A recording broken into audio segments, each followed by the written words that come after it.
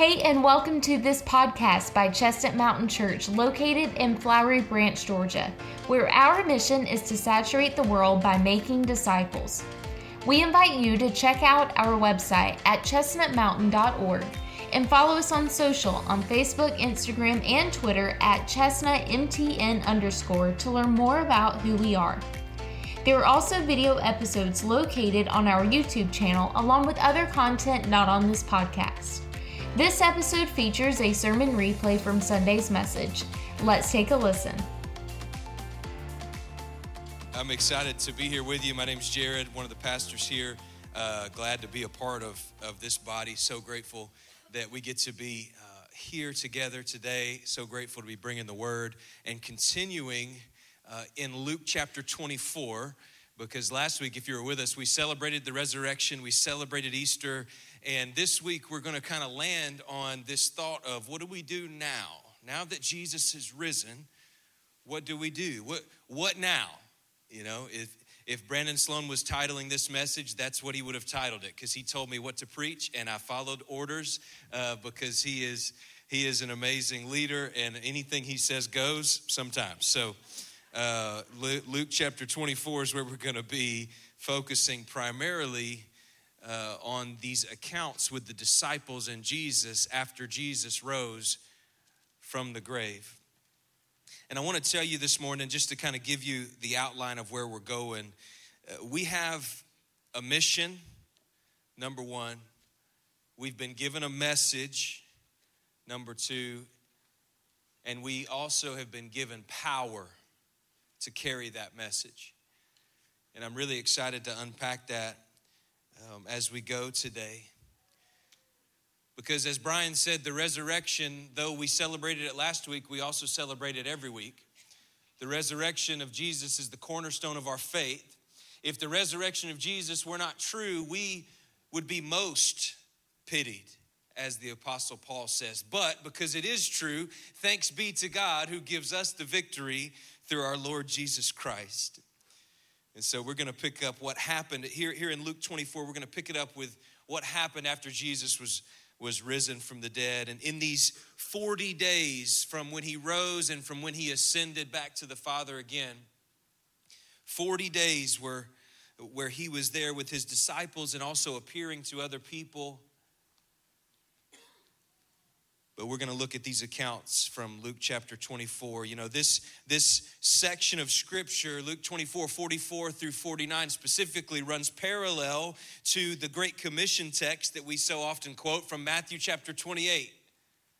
Matthew 28, 18 through 20 is familiar. Jesus said to them, "All authority in heaven and on earth is given to me.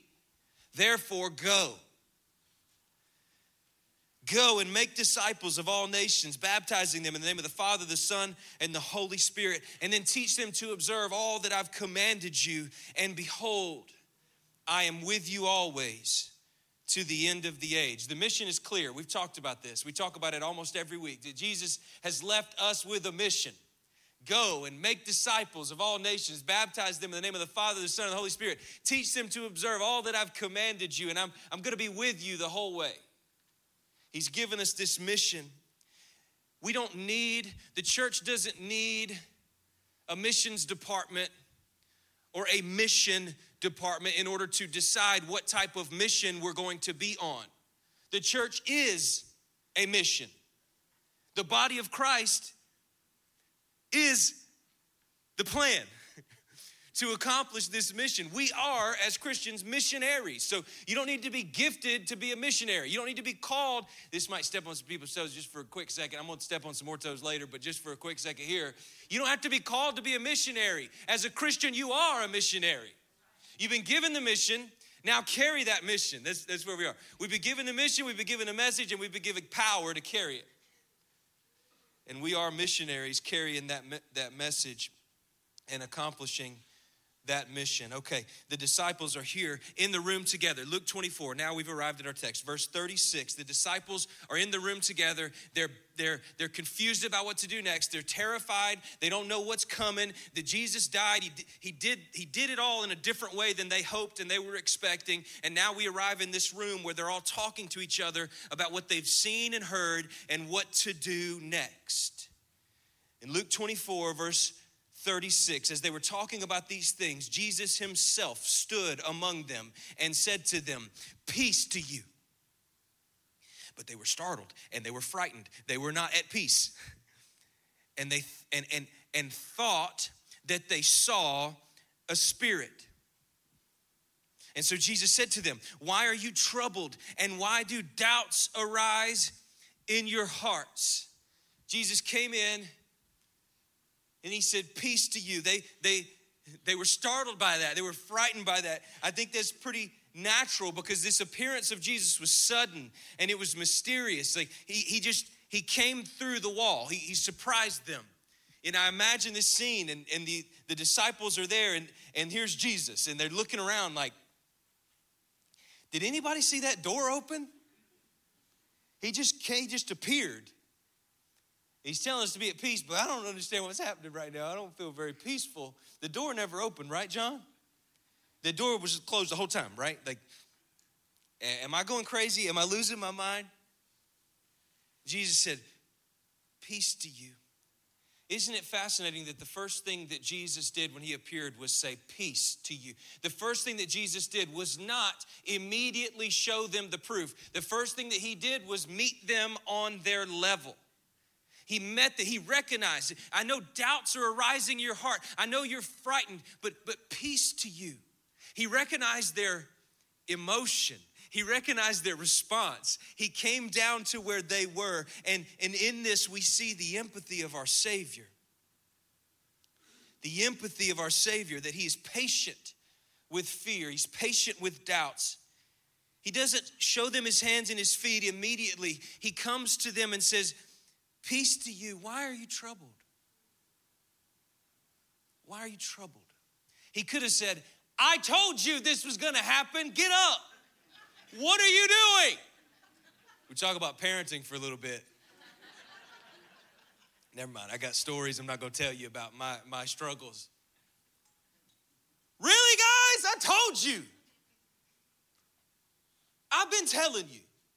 You've been following me. And here I am again. Told you I was going to rise. The prophets told you I was going to rise. The whole Bible's telling you I was going to rise. And here I am, and you're scared about it." No, he says, "Peace to you." Why are you frightened? Why are you afraid? Why do doubts arise in your heart? Children. And I think it's a beautiful picture of the patience and the empathy of our Savior, that he wants them to learn a deeper lesson, that he wants them to trust him even without seeing the proof first. He wants to come to their level and help them, meet them at the level of their emotion and help them to trust him because of who he is, because of what he said. And then he goes on in verse 39, "See my hands and see my feet, that it is I myself. Touch me and see." You can touch me. I know you think that I'm just a spirit right now, but a spirit doesn't have flesh and bones as you see that I have. You can touch me. You can see it. Come close enough to see it. Come close enough to touch it.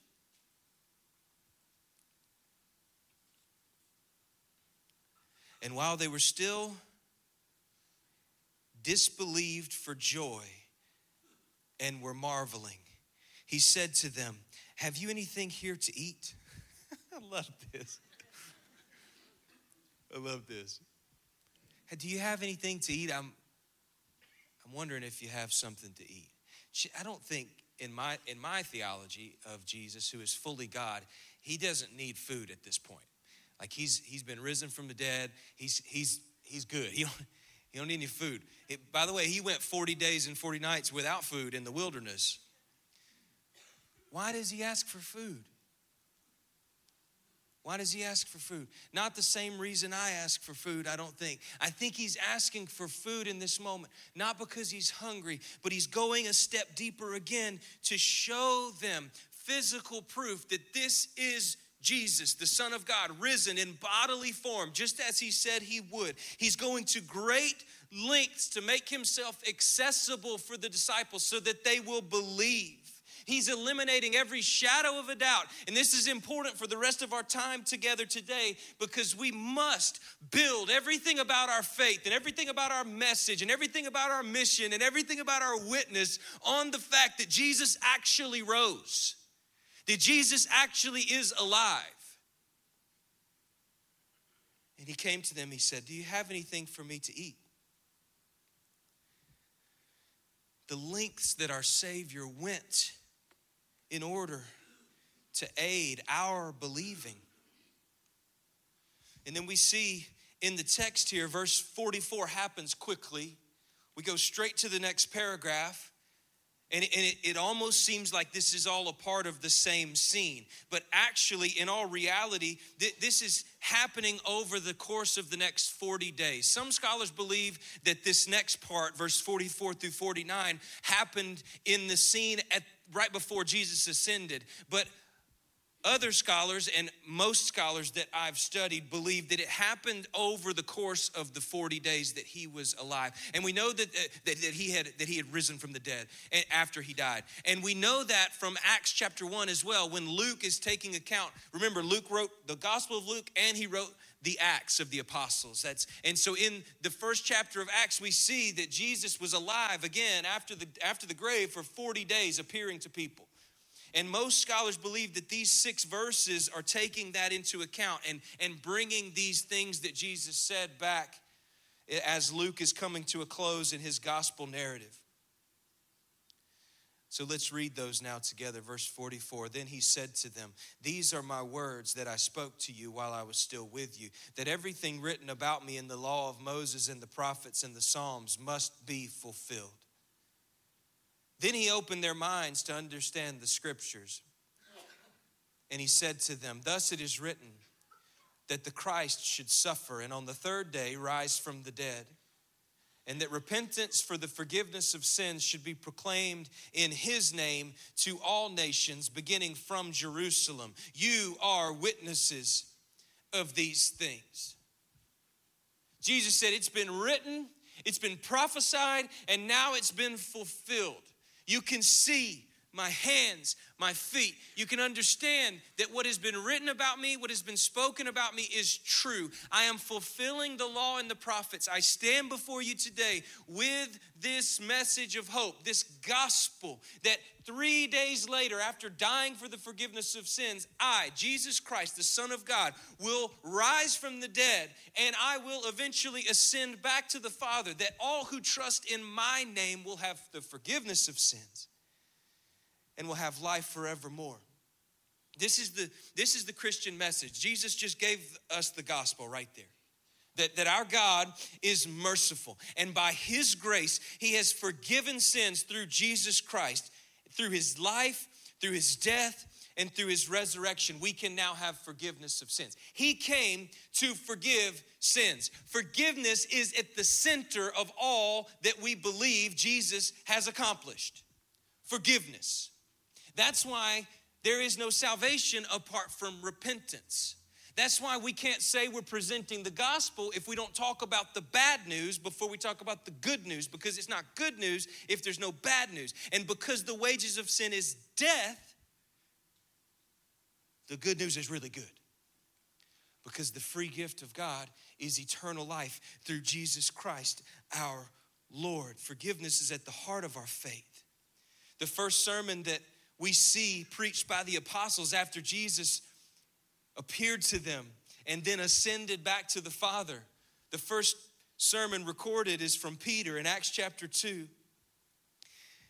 And I love how Peter preaches this sermon. We're not going to go through all of it because we don't have time, but he recites Joel chapter 2 in the beginning of the sermon, and then he also gets to Psalm 16. He's bringing up these prophecies about Jesus, and he's pointing to these prophecies, and he's saying, "Men of Israel, hear this. This is Jesus, whom you crucified."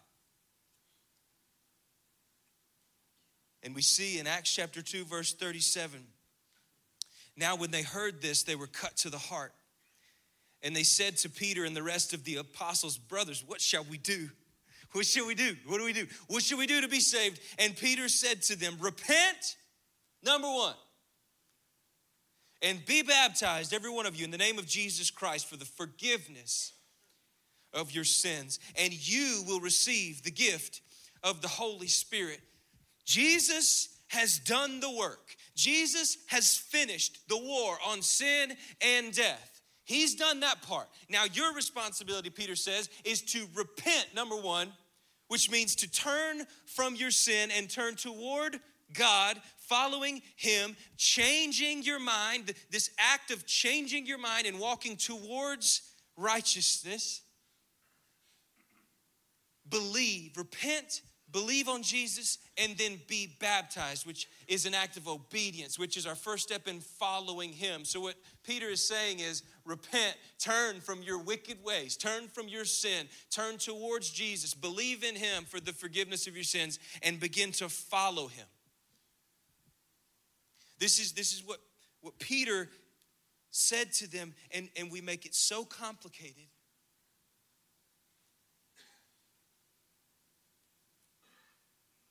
Thus it is written that the Christ should suffer and on the third day rise from the dead, and that repentance for the forgiveness of sins should be proclaimed in his name to all nations. Sounds familiar. You are witnesses of these things, Luke said. You are witnesses of these things. I think most of us can agree that sharing what we've experienced, sharing our faith, sharing the gospel, witnessing to people about what we've seen and what we've heard can be very intimidating. I remember growing up in an environment in a church where it was always, the question was always asked, did you do any witnessing today? Did you get out? Are you coming to the visitation night where we're going to do some witnessing? We're going to go witness. And I was always confused about how that word was a verb, like from an early on age. And I'm like, what does that mean? What are we going to do? We're going to witness to other people. And it was always intimidating to me. It was always intimidating to me. And I think that's pretty natural for us. And maybe you can relate to this fear or anxiety that rises up when you think about sharing your faith and sharing what you've witnessed. There was a barber one time who got convicted about the fact that he wasn't sharing his faith with anybody. He wasn't witnessing to people. And so one morning he got out of bed and he thought to himself, today's gonna be the day, the first person, I'm just gonna make a commitment right now, God, the first person that comes into my shop, I'm gonna witness to him.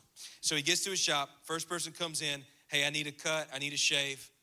This is back in the day where they did well, you can still get this, by the way, but the real razor, the real razor. It looks like if you ever seen them do it, it looks like a butter knife, They just lather you up and just done, like that. I'm like.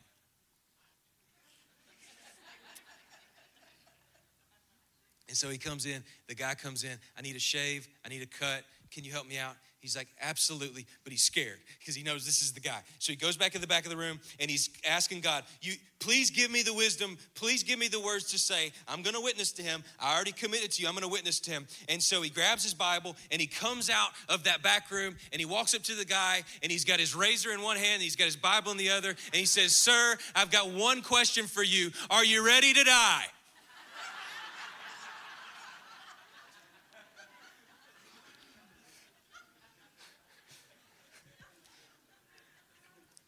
Probably could have led with a different question if you're going to have your in one hand.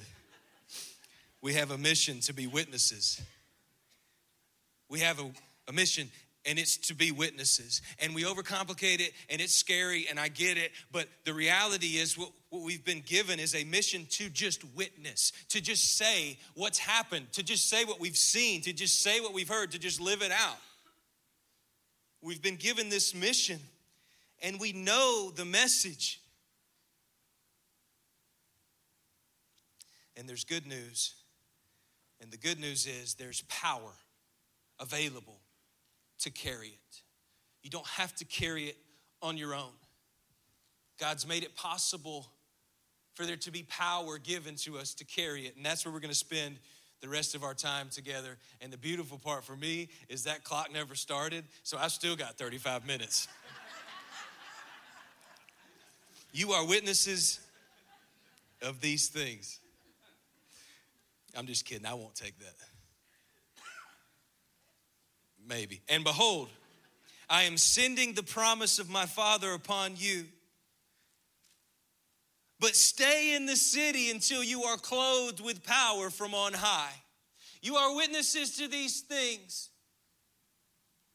You're witnesses to these things. This is your mission. And verse 49, behold, I am sending the promise of my Father upon you, but stay in the city until you are clothed with power from on high. Clothed with power. I spent some time on this week. This is what I've been excited to get to. Clothed with power from on high. Stay in the city, he told him, until. Stay in the city until. Very important word. Until you have been clothed. Wait until you have been clothed with power. The power will be like clothing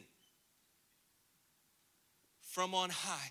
And the purpose is to empower you to be witnesses to these things that you've seen and heard. The purpose of the power is not to make you a hero. The purpose of the power is for you to talk about the hero.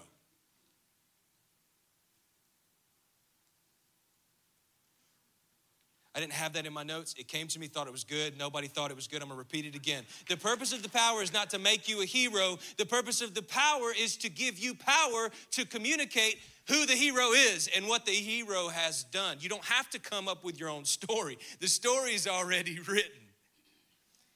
And the promise of my Father, Jesus said, behold, I am sending the promise of my Father. What does he mean by that? We see in John 14:26, but the Helper, the Holy Spirit, whom the Father will send in my name, he will teach you all the things and bring to your remembrance all that I have said to you. The teacher, the Helper, the Holy Spirit, the promise of the Father will be sent. The Holy Spirit of God, the very presence of God, will be sent, and he will inhabit, he will dwell with his people. This will be God with you. Luke begins Acts in the same way, very similar way that he ends his gospel account. Remember I said that Luke's kind of setting us up at the end of the gospel, and then he's going off and launching us on a ramp with the Acts of the Apostles. And in Acts chapter 1, starting in verse 4, this is what Luke said, very similar language. And while staying with them, Jesus ordered them not to depart from Jerusalem, but to wait. Somebody say, wait. For the promise of the Father. Wait, that'd be a good word to underline or photographically memorize in your brain if you're good like that. Wait for the promise of the Father, which he said, you heard from me. For John baptized with water, but you will baptize with the Holy Spirit not many days from now. So when they had come together, they asked him, Lord, will you at this time restore the kingdom to Israel? Because that's really what we want you to do anyway. And he said to them, it is not for you to know times or seasons that the Father is fixed by his own authority, but you, here it is, not for you to worry about all that. Don't have time for all this right here. Because we're real interested in worrying about all that.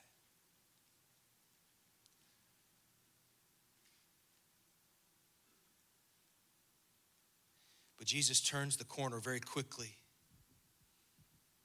But you will receive power when the Holy Spirit has come upon you.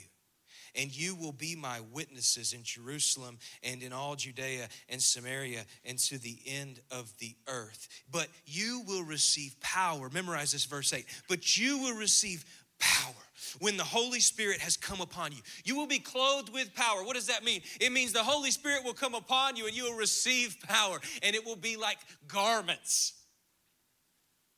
You will receive power. Why? to be my witnesses in Jerusalem and in all Judea and Samaria and to the end of the earth. You will be my witnesses first locally and then regionally and then nationally and globally. You will be my witnesses to the ends of the earth. That's what he's saying here.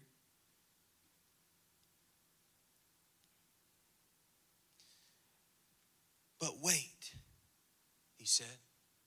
Wait for the promise of the Father. So we see in Luke's gospel, stay in the city until you are clothed with power. And then here in Luke's account, his account of the apostles' acts, we see, wait for the promise of the Father. Stay in the city. Wait for the promise. Then until you are clothed with power from on high. Here's the question this morning. Are you willing to wait until you are clothed with power? Are you willing to wait? Are you willing to stay? Because it would be very easy for us to take this text and say, well, that was an isolated occurrence. That was an event that happened then. That was a one-off thing that's specific in time and place where Jesus came to them and said, stay in the city and don't move until the Holy Spirit comes. And that's true. It is to a specific audience and it's for a specific purpose. But we're missing the point by a mile if we think that this is not relevant to us today, because the same Holy Spirit that raised Christ from the dead and the same Holy Spirit that came upon the apostles, that is the same Holy Spirit that's here with us today.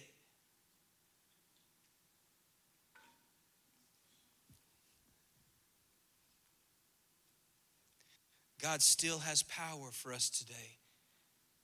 It's the same power. And it's given in the same way. But the pathway to this power is intimacy with the Father. The pathway to power is intimacy with the Father. This intimacy is only possible because of the Holy Spirit. And the Holy Spirit has only been given because of Jesus.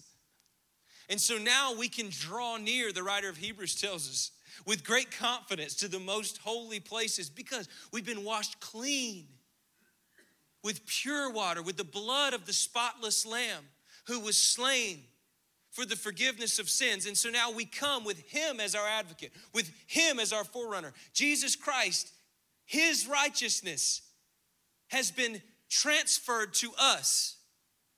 And we come with confidence to meet with God, and we do it over and over and over. And we don't have to go to a specific place in a specific time with a certain set of rituals to do that.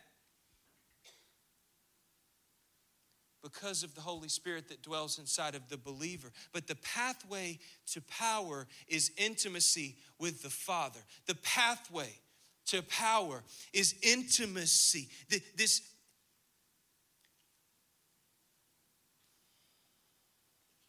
How much time do you spend every day praying? Rhetorical question, not trying to embarrass nobody. How much time do you spend every day in prayer? But for most of us, this question already kind of rules us out, if we're honest, because it's like every day. How much time every day?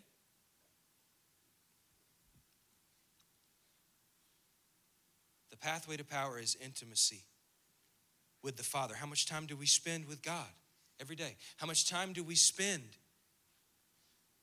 in the presence of God? How much time do we spend accessing this presence that's been made possible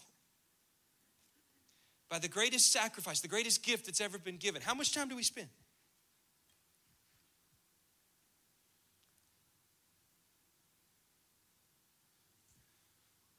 Ezekiel 37:26. I will make a covenant of peace with them. Listen to this prophecy that's here today, that's been fulfilled in Jesus. This prophecy has been fulfilled in Christ.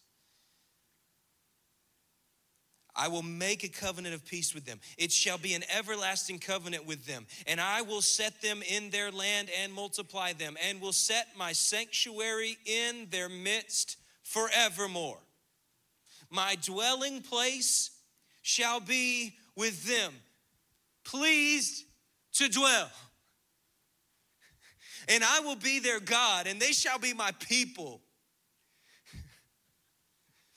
And then the nations will know. This is how they will know that I am the Lord who sanctifies Israel. It's going to happen. They're going to know when my sanctuary is in their midst forevermore. In other words, they will know that these are my people when I am with them forevermore, when my sanctuary is with them, when I've made my dwelling place with them. God has gone to great lengths to make it possible for us as Gentiles, probably most of us, to step into this same inheritance as the people of Israel. He has sent his son to make it possible for us to have a dwelling place with God. What are we doing with that? What are we doing with that? How much time are we setting aside to be with him? This is how the world will know that you are his. He will be with you. This is how you will reach the world for him. He will clothe you with power as you are with him.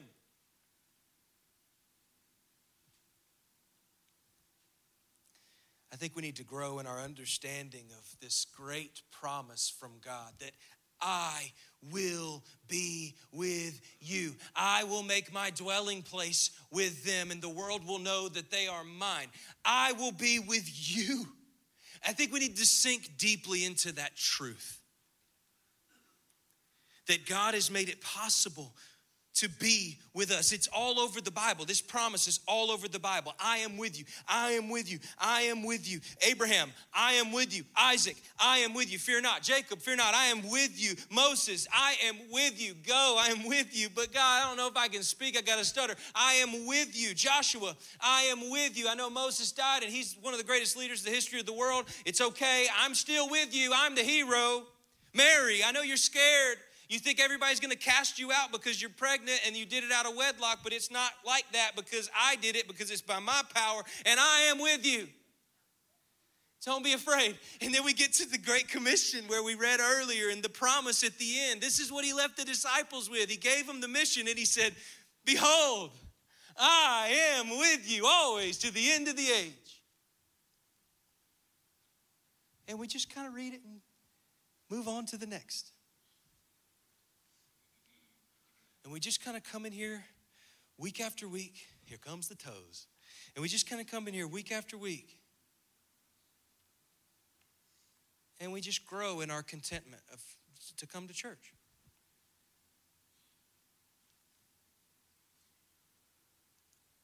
We can't just be content to come to church when he has brought his dwelling place in us by the power of the Holy Spirit and through the Holy Spirit. We dwell with him. We can't just be content to go to a place when he has made you the place. We can't just be content to go and serve every once in a while when he's given you his power. He's given you who he is. I might take 35 more minutes if ain't nobody gonna come. It begins with waiting. It begins with dwelling. It begins with staying. Stay in the city. Wait for the promise of God to come. It begins there. That's where it is. That's where it begins. That's where it ends. That's where it happens. But it begins with making the decision to pray. It begins with making the decision, let's be honest, to not hit snooze and to get on up. It begins with a decision to turn off the TV. Some more toes. Here we just. But I need the news to kind of wake up my mind. You know, I'm just having my coffee while I'm watching the news. What if it was different? What if we just tried it? What if we just tried to start in a different way? What if we just tried it? I was challenged by one of my mentors last week. He told me he's up at 5 every day, doesn't need an alarm, and he goes straight to his desk. And I'm like, so you don't get coffee first? No, I go straight to my desk. What time do you get to your desk? 5. What time do you wake up? 5. Well, that's not possible. Yeah, it is. I go to my desk. I start reading. What if we tried it? What if we tried to let the greatest news in the history of the world, the fact that we have the dwelling place of God inside of us by the power of the Holy Spirit, be what wakes up our mind rather than Fox? What if we tried it? What if we made it a habit rather than needing 300 milligrams of caffeine, I am there, to wake myself up? But this takes time, and this is a price that we have to pay. It doesn't happen overnight. It begins with these decisions, these small decisions, to leave your phone in the other room, to turn off Netflix and not deal with all that. It begins with the decision to tune out the world and press into the presence of God, because we're not that good at multitasking if we're really honest with ourselves. The answer is to dwell with Jesus.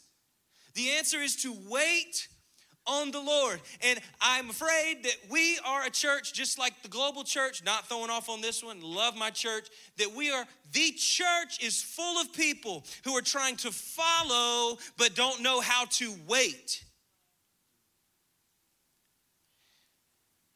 I think there are too many Christians that are eager to follow before they learned how to wait on the Lord, before they learned how to stay in the city until they were clothed with power. We must first learn to wait. Jesus said, abide in me, for apart from me, you can do nothing. I don't know if we really understand the gravity of that. For apart from me, everybody, you can do nothing. You've been a Christian for 60 years. You've been getting up with me every morning. You don't need Fox News to wake you up. Great. Still, apart from me, you can do nothing. Because I'm the vine and you're the branches.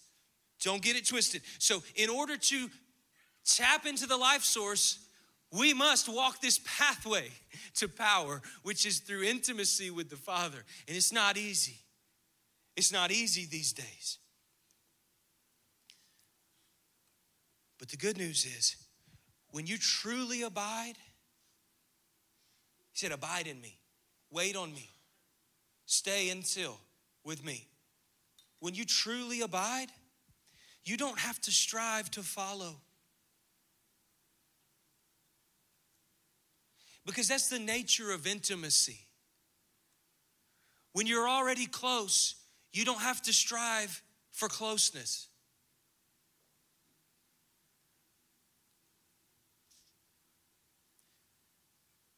Everything I do for God must be a consequence of being with God. Apart from me, you can do nothing. So abide in me. I gave you the formula. It's not 1, 2, 3, 4, 5, 6, 7, 8, 9 steps. It's abide in me. So when you abide in me and you have intimacy, I will clothe you with power. It might take longer than you hoped for. But wait. Stay until. Moses was one of the greatest leaders in the Bible. I think I already mentioned that. And he understood this concept. He understood it deeply. And he, consequently, was clothed with power. Exodus 34. We're going to read a few verses here as we come to a close. Exodus 34, starting in verse 29. You gotta have this picture here. Moses was meeting with God for long periods of time. He was going away and away from the people, away from the camp to be with God. And when Moses came down from Mount Sinai with the 2 tablets of the testimony in his hand, and he came down from the mountain, Moses did not know that the skin of his face shone because he had been talking with God. 2 chapters before, it talks about how Moses was able, that God talked with Moses like a man speaks with his friend. This intimacy was significant. And Moses being with God at such a degree, he came down from the mountain and he didn't even realize it, but his face was shining. His face shone because he had been talking with God. And Aaron and all the people of Israel saw Moses, and behold, the skin of his face shone, and they were afraid to come near him. Whoa! Have you looked in the mirror yet? No, we don't have mirrors. I look in the river to see my face, which rarely happens. I've been with God. Difference. That's another sermon right there.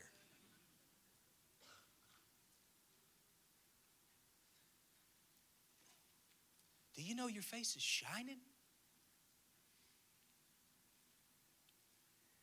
Moses called to them, and Aaron and all the leaders of the congregation returned to him, and Moses talked with them. And afterward, all the people of Israel came near, and he commanded them all that the Lord had spoken with him in Mount Sinai. And when Moses had finished speaking with them, he put a veil over his face. So whenever Moses went in before the Lord to speak with them, he would remove the veil until he came out. And when he came out and told the people of Israel what he was commanded, the people of Israel would see the face of Moses, that the skin of Moses' face was shining because he had been with God. And Moses would put the veil over his face again until he went in to speak with him. Moses' face was like the moon, reflecting the light that had been shining on it for some time. This is remarkable. This is miraculous. But this actually happened. This isn't a fable. Sometimes we got to remind ourselves this isn't a fable. This is an account of reality. And this is the result of intimacy, of fellowship, of waiting on God in the secret place. Moses had been fasting for 40 days. Some scholars believe this is the second period of time where he fasted for 40 days within close proximity. Even some scholars believe that he did this 3 times around this time period. 40 days without food. And some people think that he didn't even have water. I don't know how that's possible.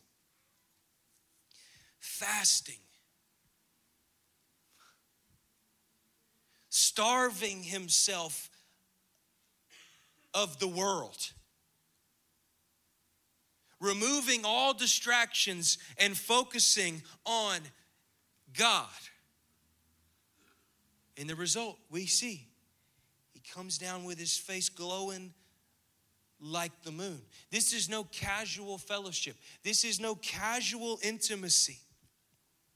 And I know we're getting into this territory where some of you may be like, Jared, this sounds pretty legalistic. This sounds pretty works-based. This sounds kind of like if you do this, then you will receive this. And I just wonder why it's so hard for us to believe that our relationship with God will grow in intimacy as we focus less on the world and more on Him.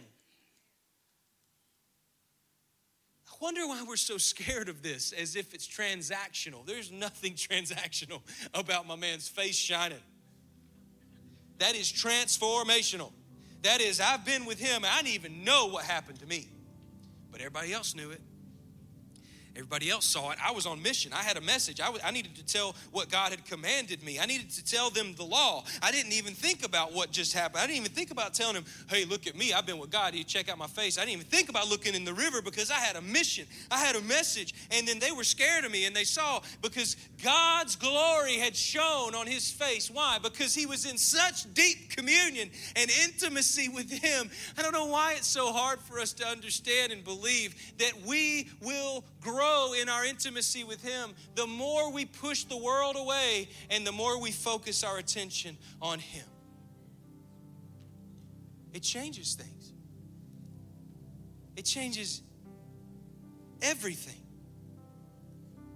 And we should be careful to excuse our limited communion with God in the name of grace and anti-legalism.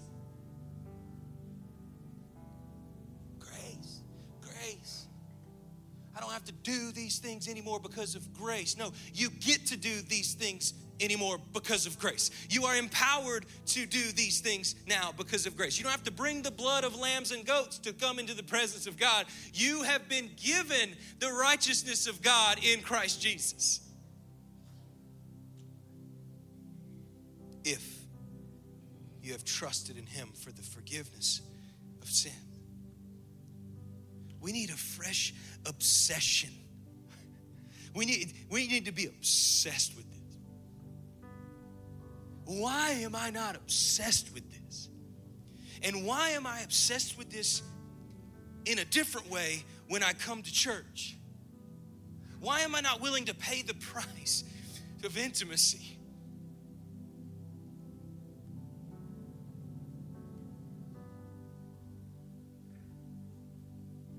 Say this, and I'm probably going to regret it later. But I don't think we have any business coming to the altar today, if we're not willing to build an altar at home in the morning,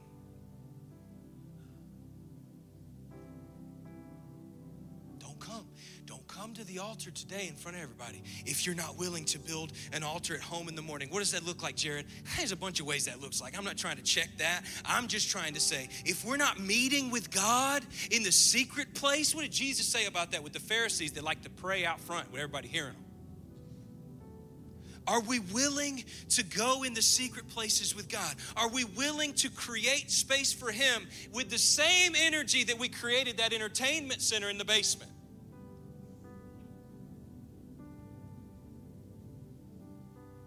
I got a basement with an entertainment center. Don't hate me. Are we willing to pay the price for intimacy? William Barclay said this, and it rocked me, and it formed most of what I'm telling you today. Just this one quote. It's literally 2 sentences. And he said, the first essential towards receiving the power of Jesus is to have intense desire for it. If in our inmost hearts we are well content to stay as we are, there can be no change for us. The first essential towards receiving the power of Jesus is to have intense desire for it. If in our inmost hearts we are well content to stay as we are, there can be no change for us. 2 Corinthians 3:17 says, now the Lord is the Spirit, and where the Spirit of the Lord is, there is freedom. And we all, with unveiled face, beholding the glory of the Lord, are being transformed, our being, as we behold, our being now transformed into the same image from one degree of glory to another. It ain't happening like that. It's happening over time from one degree to another. For this comes from the Lord, who is the Spirit. So my question, my challenge, do we want to be free? Where the Spirit of the Lord is, there is freedom. Do we want to be free, or do we just want to feel better? Or do we just want to do better? Or we just want to treat the altar like a hand washing station when He's offering us freedom. Freedom. And He's put the power inside of you.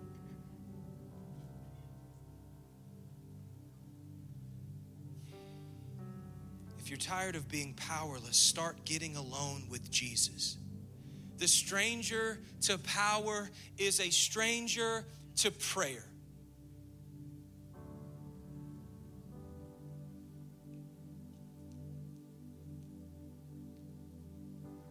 Some of the most important words, this is it. This is the last thing I'm going to say to you. Some of the most important words that Jesus said to them after He rose was, wait, stay until. Jared, how long do I need to pray in the morning? Okay, all right, I got it. I'm gonna make a place for me to be with God in the mornings. I'm gonna change my routine. I'm gonna work to make time to be with God. I got it. How long should I stay there? Until. That's how long. Until. How many chapters of the Bible should I read a day? Until.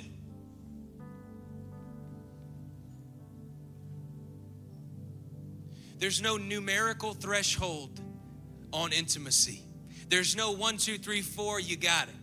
There's no cause. This is not you do this enough and I will do this. This is wait on the Lord. He will decide.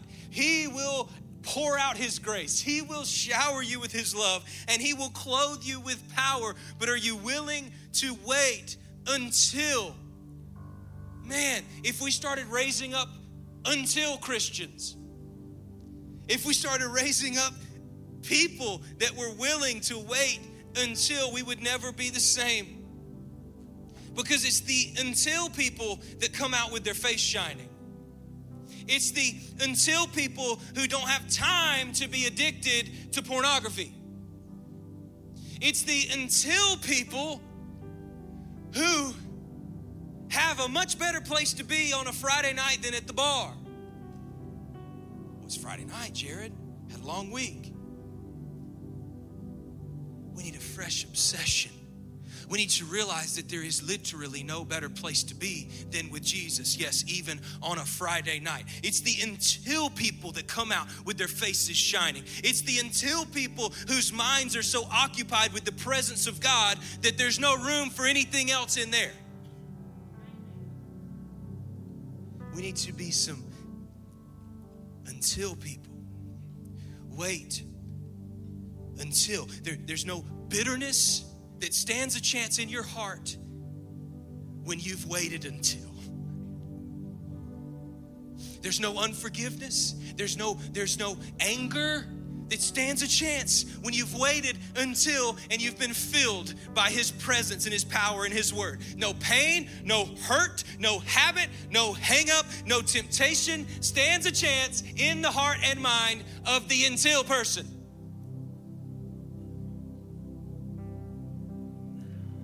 How long, Jared? Until. So I told you not to come to the altar, and now I'm going to tell you to come to the altar, because I hope you build an altar at home too. That's weird, altars. That's a weird word. I don't understand that. Don't have to be. It could be, actually it's better if it's in a closet and nothing's around. Pastor Brian's under his desk. Got sticky notes everywhere. I can't fit, so I rely on his testimony of what's under there. But he's got sticky notes everywhere. And he goes in there until. And the door's closed and the lights are on and nobody's home. And I'm like looking through the window, is anybody there? And if you listen quietly enough, you can hear the murmuring, because he's waiting until.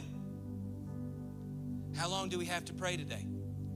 How much do we need to read today? How long does my list need to be of intercession? How long do I need to be praying for people in our church, in our community? How long do I need to spend praying for my kids that are out there doing God knows what they're doing? How long do I need to pray for this addiction to be broken? How long do I need to spend on my hands and my knees crying out to God? I don't know. So my answer is until.